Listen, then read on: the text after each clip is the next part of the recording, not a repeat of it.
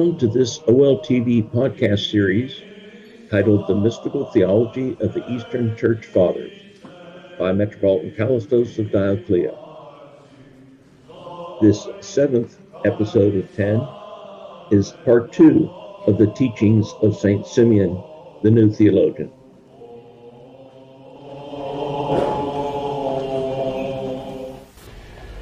Good morning. I come now to the second of my talks on St. Symeon, the new theologian, and here we could take as title St. Symeon and the Divine Light. I mentioned last time that Symeon received during his life a series of visions of the divine light, which had a decisive influence on his spiritual experience. And I mentioned how he received the first of these visions when he was still a layman, aged about 20. Let's look at his description of this first vision. He recounts how at this time he was serving daily in the household of a Byzantine nobleman, making daily visits to the court, much taken up in practical affairs. But at the same time, he went, if possible, every day to see his spiritual father, Symeon the Studite. And his spiritual father did not impose upon him a heavy rule. He simply gave him a book by Mark the monk to read, and he told him to say prayers in the evening. Symeon recounts how, listening to his conscience, he used to extend the period of his evening prayers. So often he was praying all through the night. And he tells us of what happened to him one such night as he was deep in prayer. He mentions how he was shedding abundant tears and making many prostrations to the ground. While he was standing, says Symeon, he's speaking of himself in the third person, but it's no doubt this is his own personal experience. While he was standing and saying the prayer, God be merciful to me a sinner, more with his intellect than with his mouth, a divine radiance suddenly appeared in abundance from above, and filled the whole room.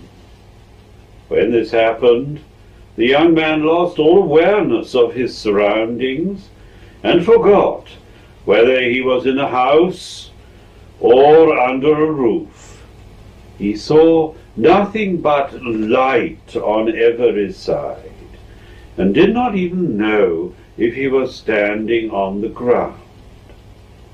He was wholly united to non-material light. And so it seemed he had himself been turned into light.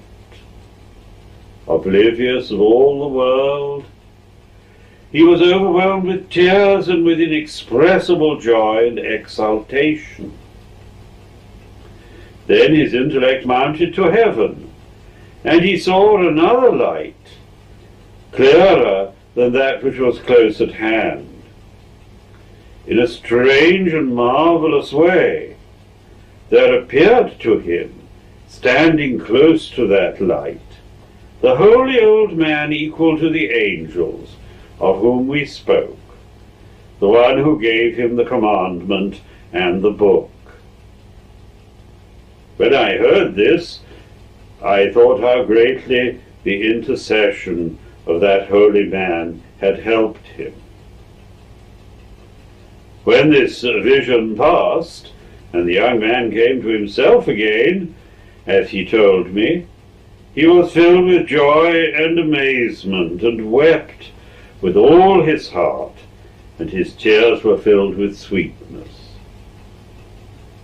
Then, so Symeon continues to say, he fell on his bed, and then he heard the cock crow. That probably means a signal given by a trumpet, which marked midnight. And soon after that, he heard the church bells ringing in the churches of Constantinople for matins. And he rose to sing psalms according to his usual custom, and didn't think at all of sleeping during the whole of that night. So there is Symeon's own account of his experience, which he tells in the third person, as if it was someone else who had recounted it to him. But it's certainly Symeon himself, because elsewhere he gives other accounts of this initial vision in the direct first person. And a first point that we notice here is the extreme importance of the spiritual father. We've already dwelt on that. In the vision of divine light, so he tells us, he sees the figure of the holy old man. That's to say, Symeon the Studite, who had guided him. And speaking of him as if he was another person who'd heard this account, Symeon says, when I heard this, I thought how greatly the intercession of that holy man had helped him. Notice the reference there to intercession. The spiritual guide helps the disciple not just by giving words of counsel, not just through what he says. He helps the spiritual disciple especially through his prayers. The spiritual guide is an intercessor before God. Once a friend of mine went to visit a famous elder on Mount Athos, Father Paisios, now dead, who was greatly honored as a geronter, an elder who was himself a lay monk, wasn't a priest. And my friend didn't speak Greek very well, so another monk came along with him to interpret. And at the end of the talk, which went on for more than an hour, my friend said to Father Paisios, "May I write to you sometimes?" And Father Paisios said, "No, don't write, but I will pray for you." When they left, the monk who'd been acting as interpreter realized that my friend had felt Father Paisios' last words as a kind of rebuff, that he was hurt and disappointed when he was told not to write. So the monk said, "You shouldn't worry that the elder told you not to write to him. The words of the elder are marvelous, but far, far better are his prayers." So in offering to pray for my friend, Father Paisios was offering not what was less, but what was more. There then is the first theme we notice in this vision. And then we might notice the prayer that Symeon is saying when the vision occurs. He is using the prayer of the publican in the story of the publican and the Pharisee. The prayer, "God be merciful to me, a sinner." This is close to the Jesus prayer. "Lord Jesus Christ, Son of God, have mercy on me, a sinner." It's close to it, but it's not identical with it. In fact, in the writings of Symeon, abundant though they are, there is not a single reference to the Jesus prayer. There is a text attributed to Symeon called On the Three Ways of Prayer. And this does refer to the Jesus prayer, and it describes a physical technique that can be used with the Jesus prayer. But the general view today is this is not an authentic work of Symeon. Probably it's later, perhaps from the 13th century. You can find it in volume 4 of the English Philokalia. So we should not assume that Orthodox spirituality is identical with the Jesus prayer. There are many great spiritual figures who don't in fact talk about the Jesus prayer. It is not mentioned by Symeon. For that matter, it isn't mentioned by Maximus the Confessor or Isaac the Syrian. It's only really in the 14th century, with the Hesychast controversy, that the Jesus prayer begins to assume a central position in the spirituality of the Christian East.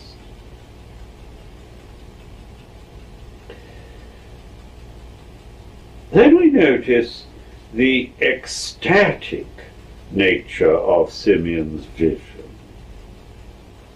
We are told that Symeon lost all awareness of his surroundings and forgot whether he was in a house or under a roof. So he passes into a kind of trance-like state. That is not invariable. In the story told by Nicholas Motovilov about St. Seraphim transfigured by the divine light, Motovilov and Symeon both remain fully conscious of each other. Motovilov comments on how the divine light is shining round them in the forest and illuminating the snowflakes that are falling continually. And Seraphim and Nicholas continue to talk to one another in a coherent way.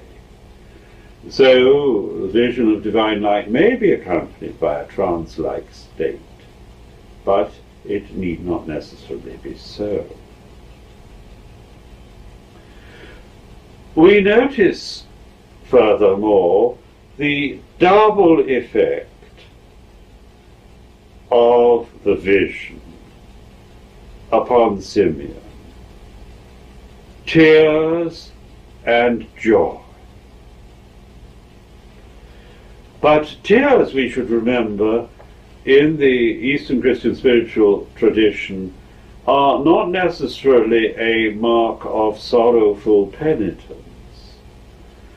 There can be bitter tears over our sins, but there can also be sweet tears, tears of joy, when we become aware of the extent and intensity of God's love for us.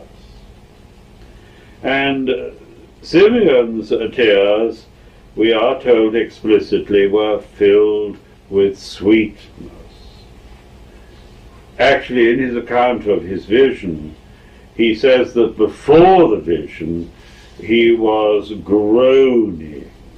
So evidently then the tears were more tears of sorrow. But at the end of the vision, he says he was filled with sweetness. So the vision of divine light may indeed bring home to us our own unworthiness, but chiefly it brings home to us the fact that we are greatly loved by God. In human relations, when we discover the love of another human person for us, that often brings us to tears. And so it is with the love of God. Now let's come to the heart of the story, the light that Symeon beholds.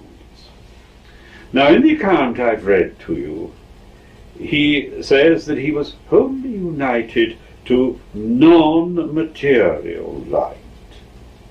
The light is perceived through the senses. Symeon here is surely describing to us a vision. He's not speaking just of some imaginary inward illumination, but of a light that he actually saw. But though the light is perceived through the senses, it is not itself physical, but it is non-material, spiritual and divine. This is a theme that runs all through Symeon's teaching. The light is uncreated, it is eternal. As Symeon says in his hymns, "Your light, my God, is you yourself." But in this vision that Symeon has, and in his later visions, the light has no shape or form. Symeon sees no figure or face of Christ within the light. It is an experience of total, all-embracing luminosity and glory, but not a vision of a specific figure or face. Symeon simply says he saw nothing but light on every side. Symeon sees the figure of his spiritual father close to the light, but by contrast he doesn't see any figure in the light. And that is true in general of the Eastern Christian spiritual tradition. The vision of divine light is frequently affirmed, especially in the 14th century, as I shall be saying in a later talk. But at the same time, the Christian East is very guarded about particular visions with shapes and figures in them. Hey everybody, it's Tarzan Bonanno just hopping in to say thank you so much for listening to this episode of the OLTV podcast. If you enjoy what you're hearing, press the follow button and the notification button so you are properly notified of when each episode comes out. On top of that, if you want to get more involved, we have questions and polls on the Spotify version of the podcast. This way, we can hear what you guys are thinking about each episode, and if you have any suggestions, we can move it through in further and newer episodes. Thank you so much. Now back to the show. So the light is divine, uncreated. It is God himself. And this divine light has upon Symeon a transforming effect. As he says in the account I read, it seemed to him that he himself had been transformed into light. So, beholding the divine light, the visionary becomes that which he sees. He becomes part of the light. He is transfigured into light. The divine glory is not simply external to him, but it becomes something in which he participates.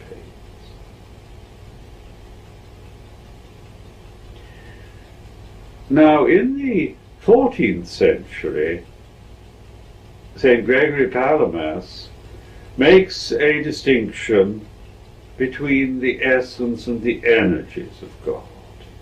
And he says that the vision of the divine light is a participation in the divine energies, but that we never participate in God's essence. To all eternity, God remains transcendent, the above and the beyond, as well as being immanent, as well as being the one with whom we are united. Symeon does not systematically distinguish in this way between energies and essence. Parliament in the 14th century had to define things with greater precision because of controversies that had arisen. In Symeon's day, the vision of divine light was not controversial.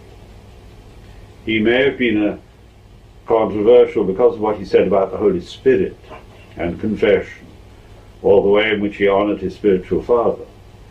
But I don't find any evidence that he was attacked for his visions of light.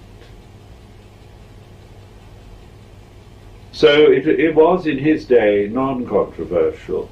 He did not need to define matters precisely. So sometimes Symeon treats the light as identical with God's energies, but he's not consistent, and occasionally he implies that we can be united with the divine essence.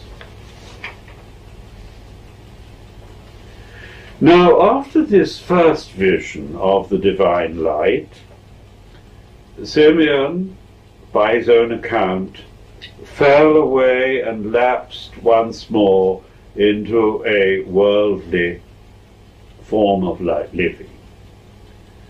Perhaps we shouldn't attach too much importance to this.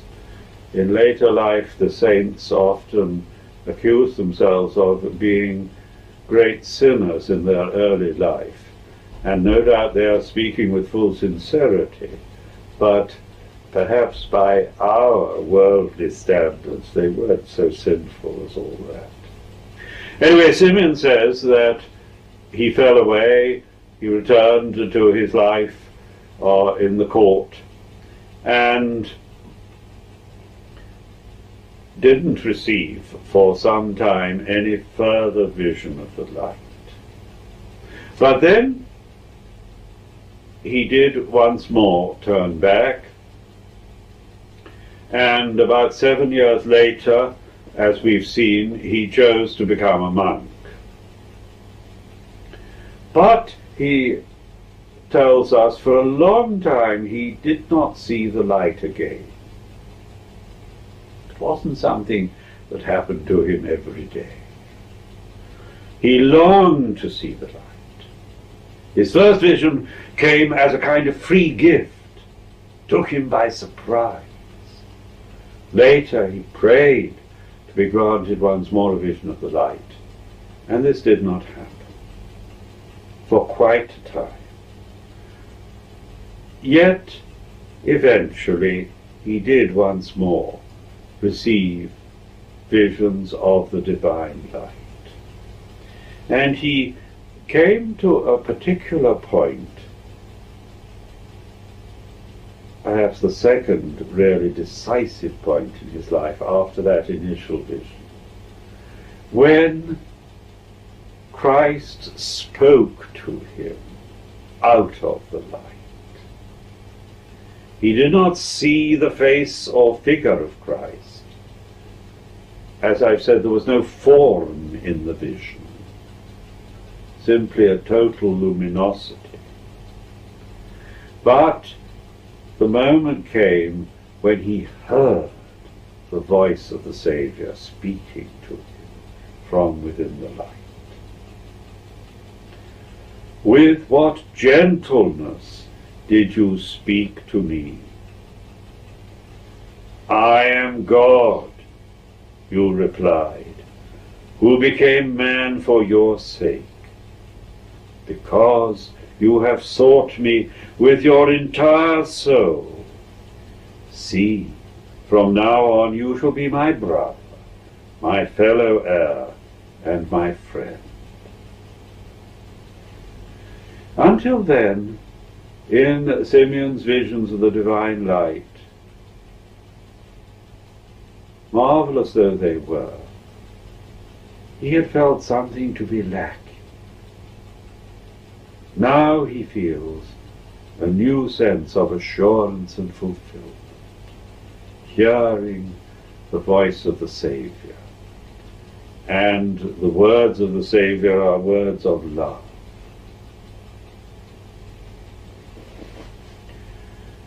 Now there are other aspects in the teaching of St. Symeon on which I can only touch briefly now. The first is that he is strongly a sacramental theologian.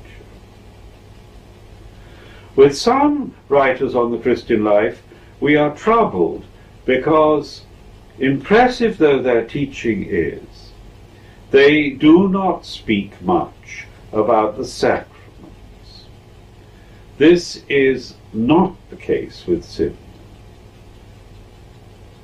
Symeon speaks, yes, of baptism, water baptism that leads on to a second baptism, the baptism of tears. And he speaks also in vivid and realistic language about the Eucharist. As we saw, he celebrated the Divine Liturgy daily. He, continuing the teaching of his spiritual master, the Studite, insisted that we should never receive communion without tears. And he felt very strongly the real presence of Christ within the sacrament. Here, for example, is a passage from a thanksgiving that he wrote after communion. My blood has been mingled with your blood, and I know that I have been united also to your Godhead. I have become your most pure body, a member dazzling, a member truly sanctified, a member glorious, transparent, luminous. Where shall I sit? What shall I touch? Where shall I rest these limbs that have become your own? In what works or actions shall I employ these members that are terrible and divine? Here you see how Symeon underlines the physicality of the sacraments. We do not merely feed upon Christ with our soul, we feed upon him with our body. His body is united with our body. His blood becomes our blood. This brings us to another important point in Symeon's teaching.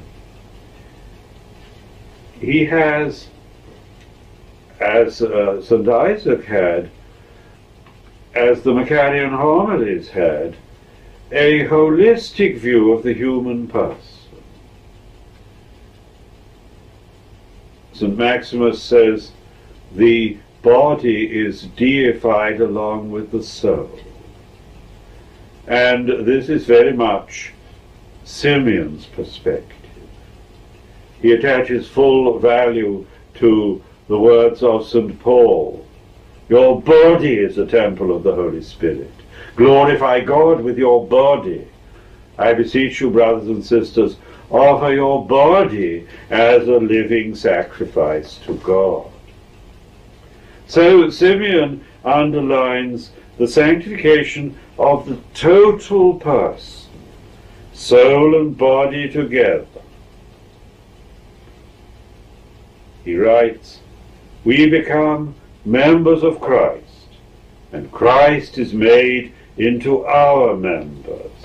My hand is Christ, my foot is Christ, wretched though I am, and in my wretchedness I am Christ's hand, Christ's foot.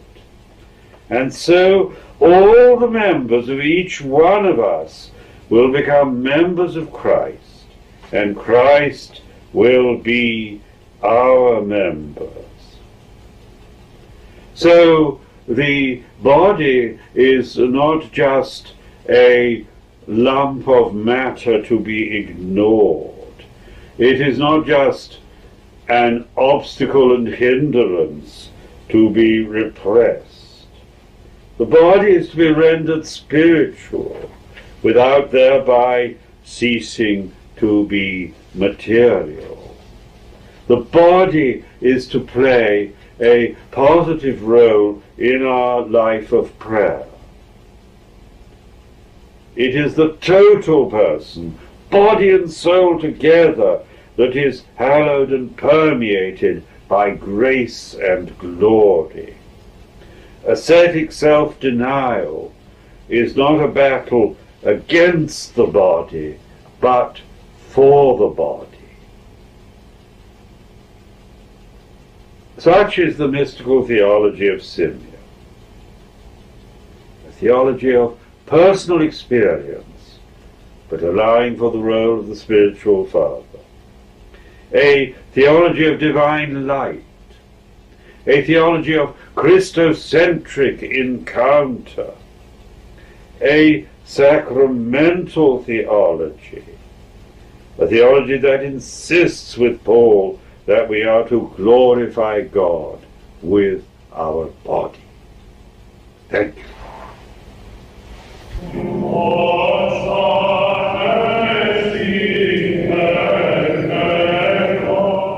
Thank you for listening to this episode of the OLTV podcast. Every Thursday we have these lectures, and every Monday we have Jack's Corner, where I, your host, Tarzan Bonanno, sit down with our founder, Jack Figgle, and talk about the founding of the Orientale Lumen Foundation and the goal to bring together the Orthodox and Catholic churches. If you like what you hear, consider subscribing on Spotify or at our locals page. The links for that are in the description below. Thank you, and God bless.